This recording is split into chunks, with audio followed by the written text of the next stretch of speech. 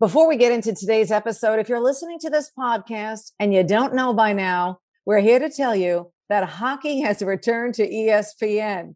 The NHL season has started back up, and that means you can stream your team's games on ESPN Plus, from the Stanley Cup champion Tampa Bay Lightning to the brand new Seattle Kraken. Subscribe to ESPN Plus so you don't miss a goal. Also, get the inside scoop on the biggest NBA news and hear from the stars on and off the court on the Woj Pod. Listen wherever you get your podcasts. In the Crease is presented by ADT. Brilliantly safe.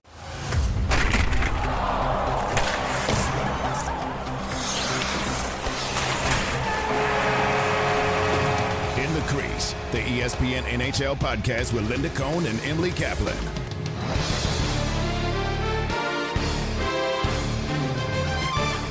Hey, glad you're there, everyone. This is In the Crease. I'm Linda Cohn. She is Emily Kaplan. Today, a big Monday as we are talking to you on this day. Emily and I talking for the first time on this Monday since hearing the entire press conference by NHL Commissioner Gary Bettman. And of course, Bill Bailey, his right-hand man, was there as well, addressing the media. First and foremost, thank God that Gary Bettman addressed the media. But then it's so interesting after Emily, he spent 54 minutes, I think, with media members via Zoom. There are some in social media, and I tend to agree that at the beginning of the press conference, Gary Bettman was saying all the right things, thinking about Kyle Beach first and foremost, of course. And then the media went at it, and they did a great job. There were a few things there that were very eye-opening and disappointing. And then you got to wonder, was Gary Bettman better off not holding this press conference because of the reaction? Whether it's not giving Rick Westhead the opportunity, and it sure looked that way until his colleagues came to his rescue and said, hey, can we let Rick Westhead in here for a question? Emily, I'm going to start there with you, because it was Rick Westhead that had the amazing and exclusive interview with Kyle Beach. And he's been at this at the beginning with what's going on with the Blackhawks, the NHL, and Kyle Beach, the sexual assault victim. Yeah, no. And I think that was, the biggest thing that you noticed on that call was the lack of Rick Westhead early on. And he was on the call and waiting to ask a question. I just thought it wasn't a great look at the NHL to seem like they were hiding from him. The one journalist who's been tougher on the league than anybody, not just with this story, but really over the last decade or so. The thing with Gary Bettman, and I really feel like this is commentary on the league as a whole, sometimes that I struggle with, is they're so reactionary.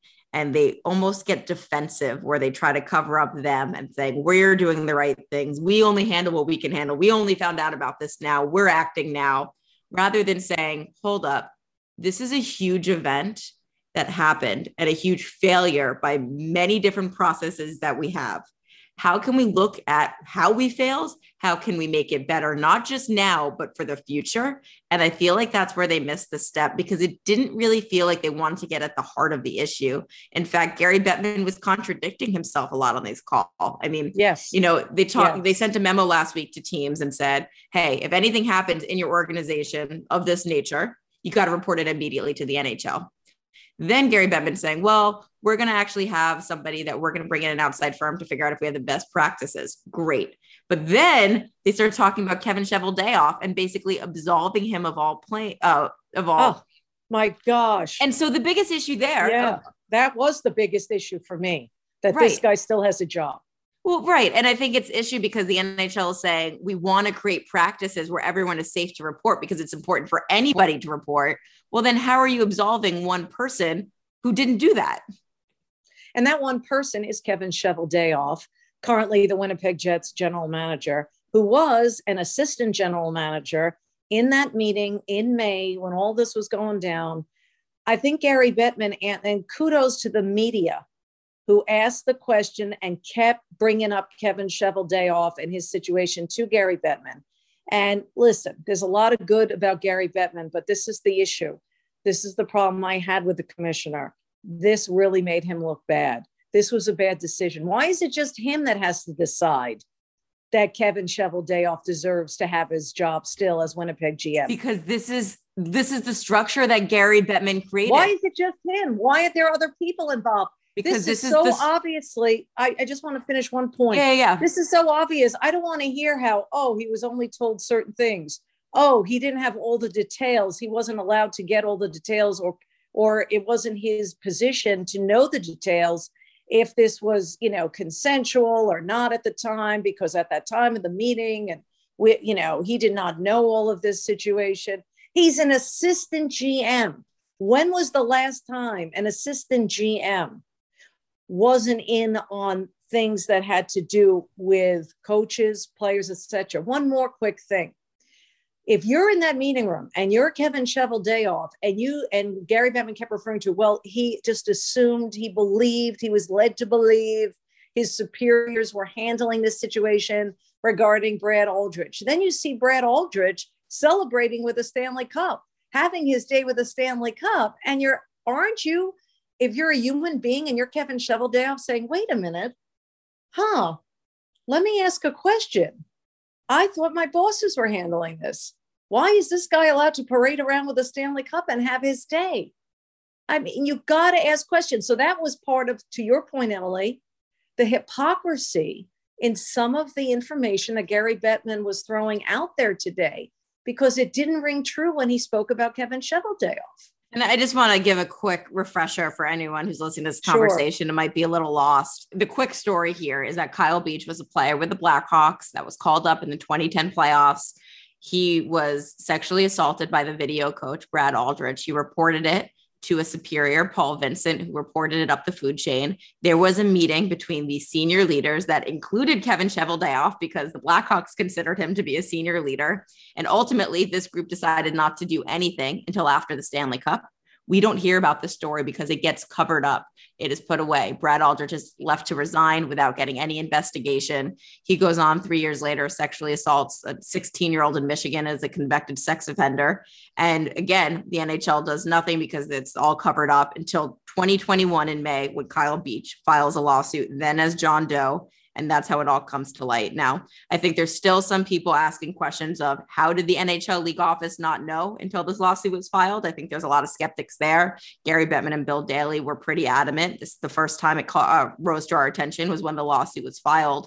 But there's a lot of other questions that are being asked right now, specifically by players who are wondering, how could Kyle Beach fall through the cracks like this? Because again, this was a player who was a first round pick, viewed as this top power forward at a time when that was really in vogue. He had a bright future, had just finished a season in junior hockey where he scored 52 goals in 68 games, only played a handful of games in the AHL and was already called up to the Blackhawks. You could see what trajectory he was going on, and then it all derails and he never plays in the NHL and is playing in Europe. And so as we record this on Monday, the NHLPA executive board has a call at 4 p.m. with Don Fair, their executive director. And I've been talking to players ahead of this call, and they've got questions for him because technically Kyle Beach wasn't a member of the NHLPA. He wasn't a due-paying member at the time. He was a Black Ace, but he was on an NHL roster, and this happened with an NHL coach. And how can you let something like this fall through the cracks?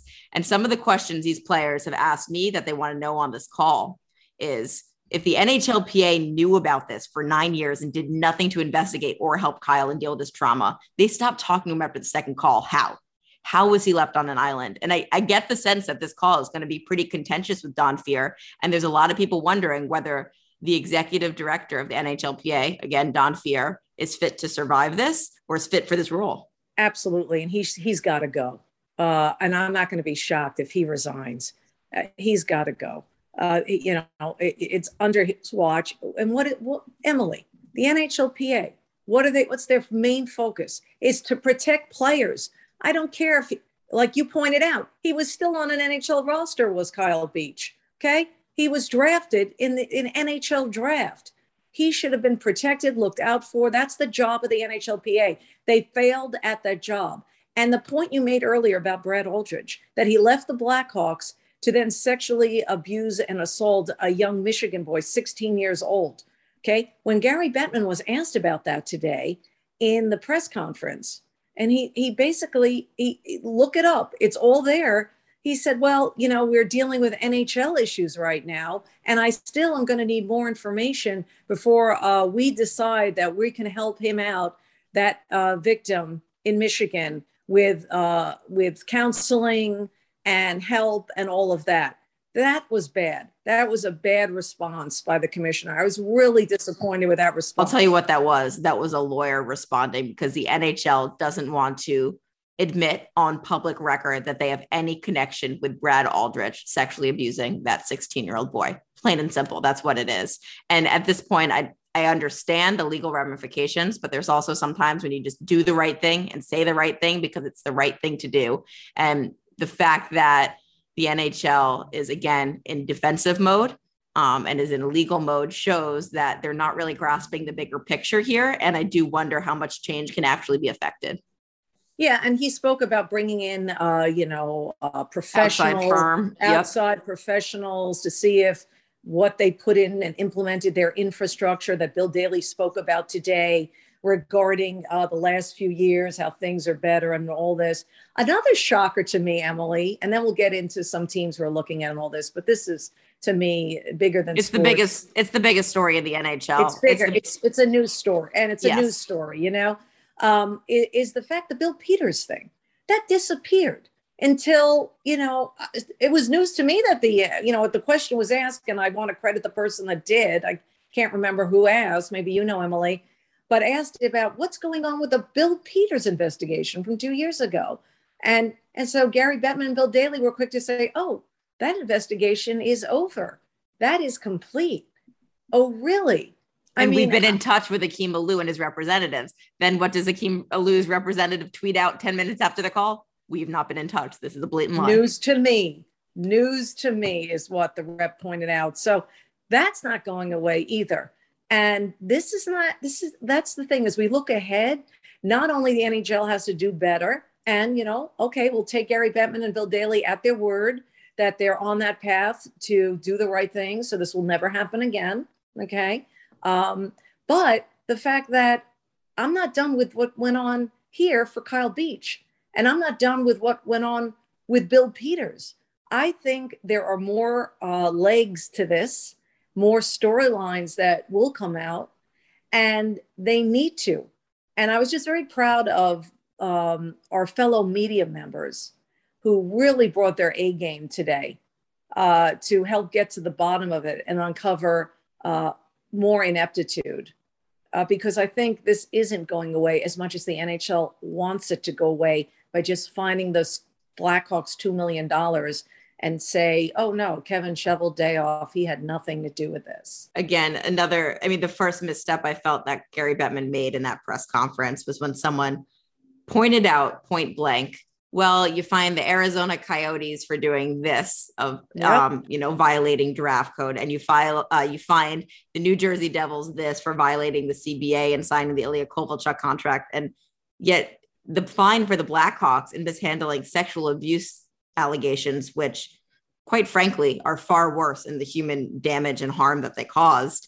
And Gary Bettman just kind of blindly defends it and says, well, the facts and circumstances were different. And it's like, okay, well then if you're really sorry for Kyle Beach and you really do have empathy for him and the trauma that he's been through and the fact that he was so isolated and had to self-medicate through all of this and it cost him his entire career, maybe don't flippantly dismiss it just like that it's different facts and circumstances.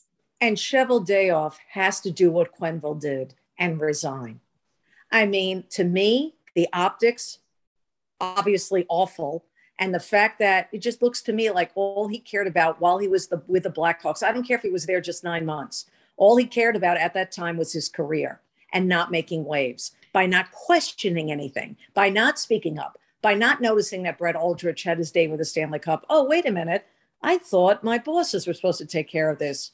Why didn't I ask a question? Why didn't I follow up? Oh, I don't know. Maybe you care about your career, just like you care about holding on to your job with the Winnipeg Jets. Do the right thing, Kevin Cheveldayoff. Just resign. And the other issue, Joel Quenneville, okay? Listen, I will say this, and what Gary Bettman, I did like his response to this. There were a couple of reporters who were like, why did you allow Joel Quenneville to be behind the bench for the Florida Panthers the same day as the Kyle Beach interview? Okay, that all happened so fast. I could see that falling through the cracks. I don't have as big an issue of him being behind the bench for Florida that very same day. A few hours later, those things happen. There was more here than that, whether Quenneville is going to be behind the bench. Thank goodness he resigned. He did the right thing there. But I noticed there was a big deal. Well, why was he behind the bench? So I have a comment on that. I mean, there was some bigger fish to fry here. Yeah. So here's my thoughts on that. One, I think he was behind the bench because it was a legal issue. And first, he's employed by the Florida Panthers. Let's remember that. It was up to the Florida Panthers whether he was not. The NHL, though, without having any of these policies, could say, hey, we're pulling him out before we have this conversation just to find the information. I don't like the fact that Gary Bettman says, well, he was behind the bench for 800 games between the time that this happened. So what's the difference? Okay, I'll tell you what the difference is. We didn't have this report then, this investigative report. That's the big difference. Yeah, and that's exactly what you were saying about getting on the defensive that the commissioner does. That was a perfect example of that. And that was that lawyer speak coming through as well.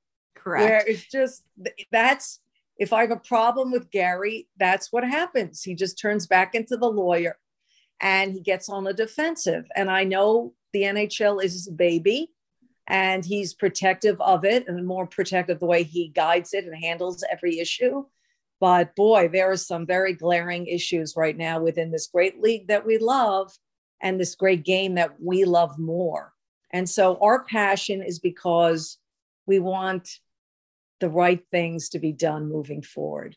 And I have to have the faith now, right, Emily? We have to have the faith that this is what we like to call a huge wake-up call, but there are still unanswered questions. There's still more there with the Bill Peters thing too. Yeah. I just want to make one more point about Cheveldayoff and Quenneville before we move on. It really feels like Gary Bettman did his crime and punishment based off of who cooperated in that report. I thought it was really, really clear when Gary Bettman said, everyone else forgot that Kevin Cheveldayoff was in that meeting. The only person who reported Kevin Cheveldayoff was in that meeting was Cheveldayoff himself. And I felt like they were kind of giving him credit for being honest. And I do respect that. At the same time, I do wonder if, Quenneville or others were punished for just having a bit of a murkier memory, or Quenneville for being quite adamant over the summer that he was never aware of the allegations. And then it obviously being proven to be false when that report came out. And when it came to Quenneville, look, he walked into that meeting in NHL offices and the league will tell you otherwise. The Panthers will tell you otherwise, but his fate was sealed. There was going to be some punishment for him because frankly, optically, he cannot be behind a bench this year. And the league, from what I've gathered in my reporting, pretty much pressured the Panthers and Quenneville saying, this is what's going to happen. You're going to resign.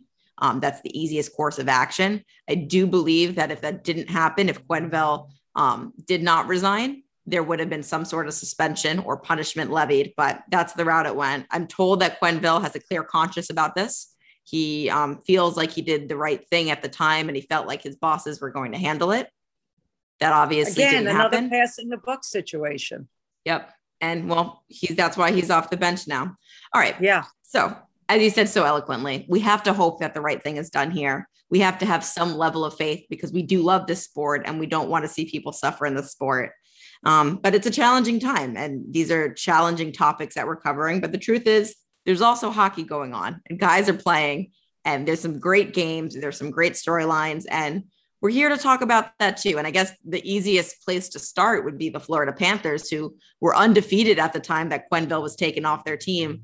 Linda, what do you think of the Florida Panthers? And I'm curious what you think about Andrew Brunette as the guy who might potentially lead them this whole season, because it sounds like they haven't done as much due diligence on who would replace Joe Quenneville. Maybe it's just cheaper for them to have an interim for the entire season. Yeah, it's definitely, everybody cares about costs, especially coming back for a long season, back to normal after COVID and after all money lost. Yes.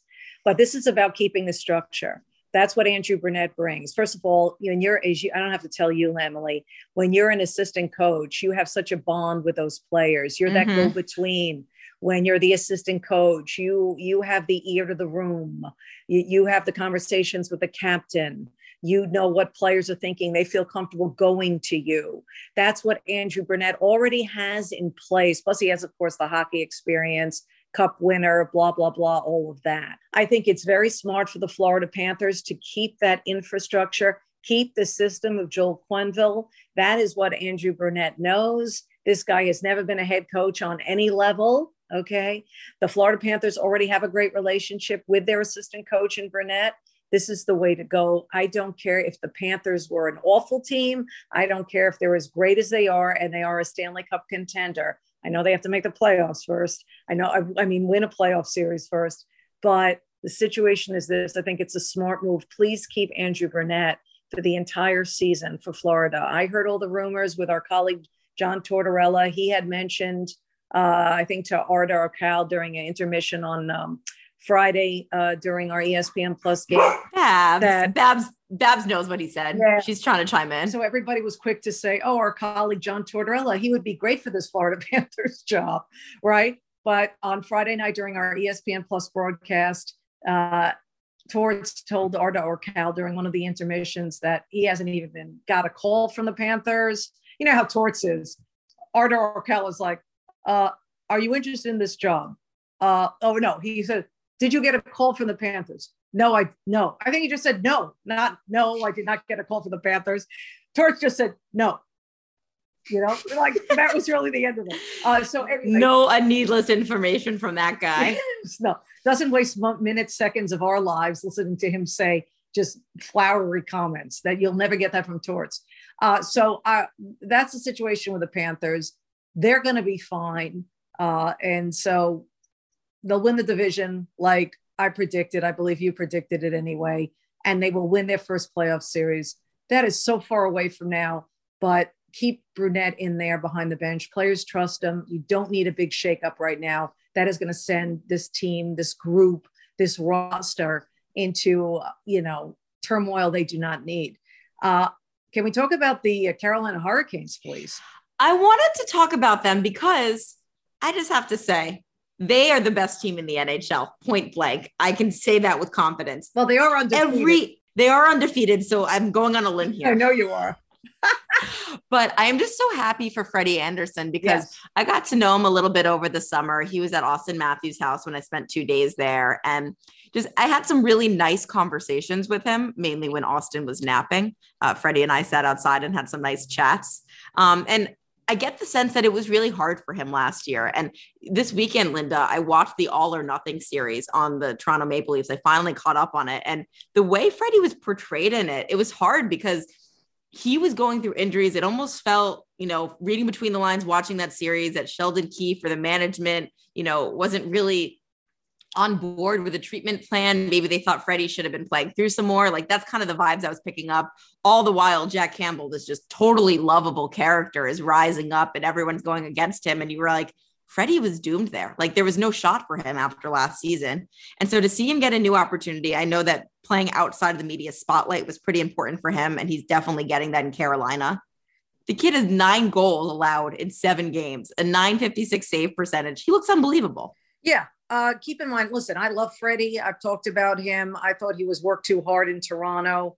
And, and since Toronto doesn't have a back line and pairs of defense like the Carolina Hurricanes do, that becomes tiring. I know he has the bulk of the chores so far with the Hurricanes starting almost every game, but it's like a refresher course. It's like, I can live with 24 shots a game as opposed to 44, and that's the difference in Carolina. I mean, Emily, me or you could step in goal and, maybe. Okay. Maybe you could step in goal. I don't even know how to get into butterfly position. Yes, I don't think you could.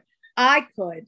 And somehow these Hurricanes, I'd be the David Ayres replica. They would find a way to win and outscore the opposition. I like that for you. And that's the thank you. And that's the thing. Like they're getting scoring. Remember, there was a time just a couple of years ago that Carolina was rather methodical and boring and didn't really create a lot of offense. But now Svechnikov and Aho, obviously, those are just 2 of the guys. Those are the guys we think of first. But they're all coming into their own. Is this going away? No. Are they going to be there in the end? Yes. Are they probably going to make a Stanley Cup final? Probably.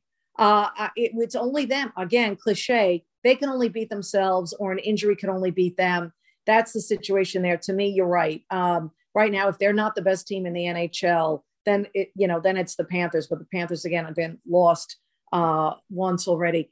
A couple of things I want to throw at you. which I find interesting and more fascinating to me. Not the teams that we expect to do well. I'm talking about the teams that are still hanging around, like the Buffalo Sabres. That collapse hasn't hit yet, like the Detroit Red Wings. Spiral downward has not hit yet. That is just so refreshing. Even like the Anaheim Ducks, who, oh, by the way, I'll be between the benches this Tuesday. That is tomorrow night as we speak for exclusive ESPN Plus game. Leah Hextall, Kevin Weeks in the booth. Ducks are playing the Devils at the Pond at the Honda Center. Even they are finding ways to win, and they're more watchable. Like a lot of these teams that were not appointment viewing per se, or maybe they're not appointment viewing, but if you turn them on, you're like, oh, all right, I'll check them out. They're not like they were. And that's the Ducks, Detroit, and of course, Sabres, just to name 3 teams that I'm so impressed with early on, where I see growth, I see changes, and I see development of these younger players. Well, the one thing I'd say on the Sabres, and I'm not sure if I mentioned on this podcast, but before we had the Canucks Kraken game, you know, we get to speak with both coaches, and Travis Green with the Canucks, they had just gone off playing the Sabres. And he's like, I'm telling you guys, that team is fast. Like, you hear things about that team, but when I play them, they're fast. And, you know, that's what they need right now. They need that youth. They need that speed. They need young players to build around, because let's face it, Jack Eichel is not going to be on that roster. I don't even want to talk about it. We're not going to even go there right now because it's so in flux. I don't want to talk about it. Although, of course, you know, the latest, you know, type of thing, the latest rumor is either Vegas or Calgary. Oh, and speaking of great teams, Calgary Flames, Road Warriors. Unbelievable. I really didn't have a lot of faith in this team going into the year. They were all the talk about, let's trade Johnny Gaudreau. Johnny Gaudreau has showed up in a big way. Yeah. I mean, I love Johnny Hockey, by the way. But then you got like Mangiapane coming through. I mean, all these guys are like, what?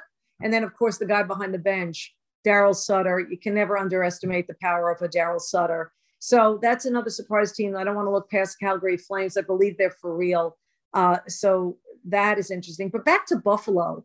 It's Coach Granato, man. He had Don Granato controlling what's in between the ears with these Sabres. He's given them confidence. He's like an older brother and uncle of Dad who's like, you know, guys, you're in the NHL now. There's a reason why you're in the NHL. You could do this. You could stop the puck. You can put the puck in the net. You could show off your speed. You can show off your skating ability. You can show off your hands. And I just think he has just generated confidence and not afraid to lose type of feel. You know, it's kind of like a lot of teams go through, right? It's like, oh God, oh my God, you know, play in any sport, just doing what they do because they're afraid to lose, as opposed to let's go out and win this because we can win this. Yeah. Okay. The other team I just wanted to talk. Yeah, I'm going to talk about game of the week. The other team I just want to talk about briefly, because earlier in the year I said I'm having a hard time getting excited about the St. Louis Blues. I'm kind of getting excited about the St. Louis Blues, Linda. Do you know why? It's because it's not just the veterans. We talked about Tarasenko really showing up in a big way. David Perron, maybe the most underrated, consistent scorer in this league. He just always seems to get it done. But they've got a young guy sprinkled on every single line. And that's something that is a transition in happening, right? Like, this was an old team that's transitioning to get younger. Guys like Jordan Kyrou are stepping up, and like, I don't know. I like them. They're in first place in the Central Division. Obviously the Colorado Avalanche are going to catch up because that's what they'll do. But I believe in the Blues right now. We keep saying that. We're waiting. I hope so. I mean, I'd like to see it. Yeah. You know. All right. I'll tell you my game of the week. It's before your game, so you can make it a doubleheader. Okay. You can watch Linda on the Ducks and Devils game, but beforehand, the Golden Knights and Maple Leafs is one of those spicy games that I just love, because I was on the bench, between the benches for the Golden Knights versus Avs. And I got to tell you, they are the mouthiest team in the league. They love to gab, just yap, yap, yap the entire game. And they're going through some injury troubles right now. It sounds like William Karlsson is joining that list of their great forwards who are sidelined, but they've got these young guys stepping up. And I think this game against the Maple Leafs, who didn't quite get the start that they wanted, but might be turning a corner. I think this is a really pivotal game for both of these teams early in the season. By the way, we found out today, William Karlsson, though, is out 6 weeks, broken foot. That's another blow to the Vegas Golden Knights. Some Vegas Golden Knight fans, Emily, are telling me it's the curse of Fleury. It has come back, like with all the injuries, the Stone, the Pacioretty. Why do they always have something? It's the Vegas flu, the curse of Fleury. Maybe it's just what's hockey. Going on? I mean, those are their big time dudes, you know. So, you know, So no matter what happens to the Vegas Golden Knights this year, Pete DeBoer has a pass because all his superstar scorers are getting hurt for an extended amount of time. I'll be biased. My game of the week is the one I'm doing tomorrow, this Tuesday. Devils are in town to take on Ryan Getzlaf, the all-time leading scorer for the Anaheim Ducks. Congrats to Getzy, one of the greatest humble captains we've had in the NHL for quite some time. Great stuff. But why this is my game of the week? Because these are like two of the youngest squads in the NHL. I think one's number 3 and one's number 6. I think the Ducks are the 6th youngest, or the Devils are the 3rd youngest. Either one, they're young. Let me repeat, they're young. And I'm looking forward to talking to Dougie Hamilton. That's my appointment viewing. I hope I'm looking to get him one-on-one. Just want to talk to him after the morning skate. This guy, I'm so impressed with. Going to new team, new plays. All he does is play 5 million minutes a game. All he does is contribute with the offense. I know he gets paid a lot of money to do both those things, but sometimes I don't have to tell you that doesn't happen when you play a player to score and put in a lot of time and minutes and help create plays and opportunities. Dougie Hamilton's doing all that. And a big issue there, and I'm going to talk to our PK Subban as well, because PK looks so happy. And why is he happy? Because all the pressure is not on him anymore. It is a shared pressure. And it looks like this team is having fun. And kudos to Lindy Ruff. I mean, some people would think I had doubts for him being a head coach anymore. But so far, so good. And they're doing this without Jack Hughes, who's out another 5 weeks with shoulder issues. So I'm really looking forward to seeing these two teams go at it, the youth going at it on Tuesday night on ESPN. Plus, I'll be between the benches. That's going to be a fun game. I love Ty Smith. That's my guy in the Devils that I really love watching. I feel like they're going to have Dougie Hamilton as kind of the face of the blue line the next 2 to 3 years. And then after that, I think that Ty Smith just takes over. That's my prediction. And that's a good call. And Dawson Mercer, the 20-year-old rookie, that line has been the most impressive line all season long, especially lately.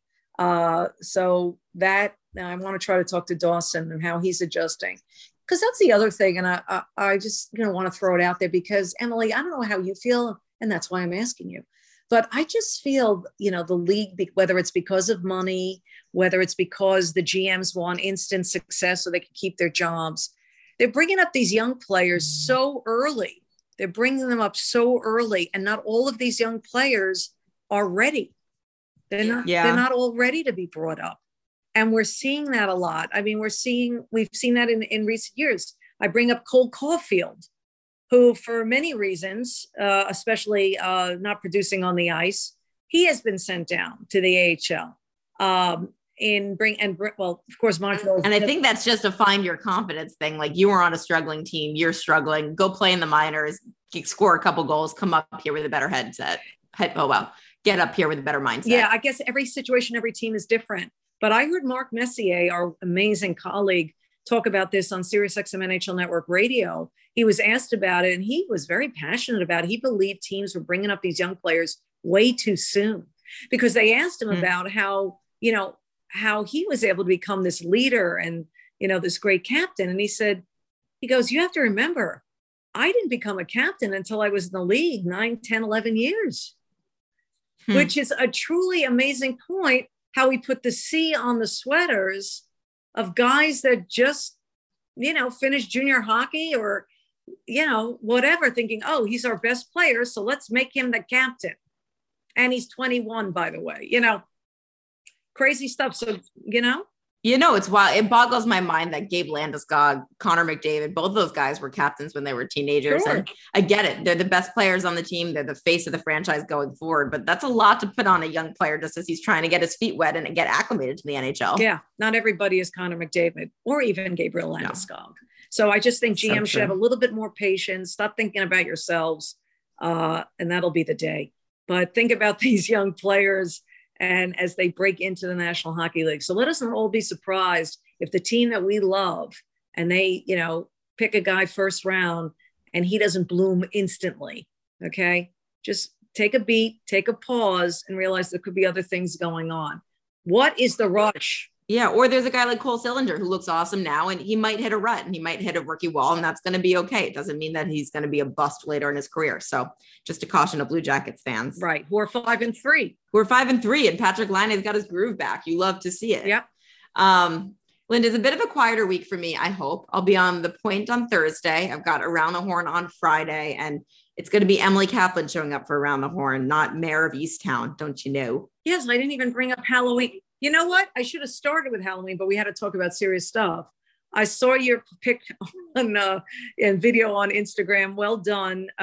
We are two lovers of that amazing show. Please, I hope Kate Winslet comes back and makes another season. But you sounded a lot like her. You know, I had a lot of practice by going to Pennsylvania State University, and there's a lot of kids there that sound just like that. So had a few friends of the Delco accent I was able to call for some references, like, for example, the chicken and rice at Wawa. That sounds disgusting, yes. But apparently it's a thing. Yeah.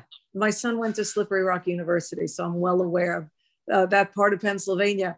Also, though, if you wanted a true imitation of Mayor from Easttown, you had to have a bottled beer in your hand at all times. Linda had 4 bottles in front of me. There was 2 empties in the A block, and then when we got to the B block, I placed 2 more there, like I was drinking throughout the show. I just wanted to make sure. And Cheese Whiz. I poured Cheese Whiz all over my hand for the name of good TV. That is so on point. It was some serious character on acting. Point. Well done. One more thing, and I talked about this when I was on Sirius XM NHL Network Radio today. I was like, answer me this, people. Why, for hockey players who let's face it, don't have a lot of free time? They really don't, right? Do they love Halloween so much? Why? Not only do they love and embrace Halloween, Emily, but their costumes are mint. They're amazing. So they're elaborate. Organic. They're creative. Am I crediting their significant other? Why is this? Solve this mystery to me. I'm so impressed year after year. It's honestly, I think someone needs to do a deep dive into this. Like, where did it start? When did it start? I think it's just the time of year, 1 month in the season, everyone's looking for like a good party to have. And then, there was 1 year, one team just one-upped each other, and then everyone wanted to copy, because we know, Linda, it's a copycat league. It is. Yeah. I think you're right about it's a special time. I think they embrace this more than Christmas. And I think their inner theatrical and theater and acting and everything that they don't see themselves having a personality can come out with this holiday. Plus, I bet you the team helps them out with probably some professional makeup artists and wardrobe designers. I don't know. I think they're getting this on their own. You do? Okay. Yeah. Well, then I'm back to my original point. I am very impressed. Hockey players never have any time. They only have time to eat, nap, and play hockey, yet their Halloween costumes are just awesome.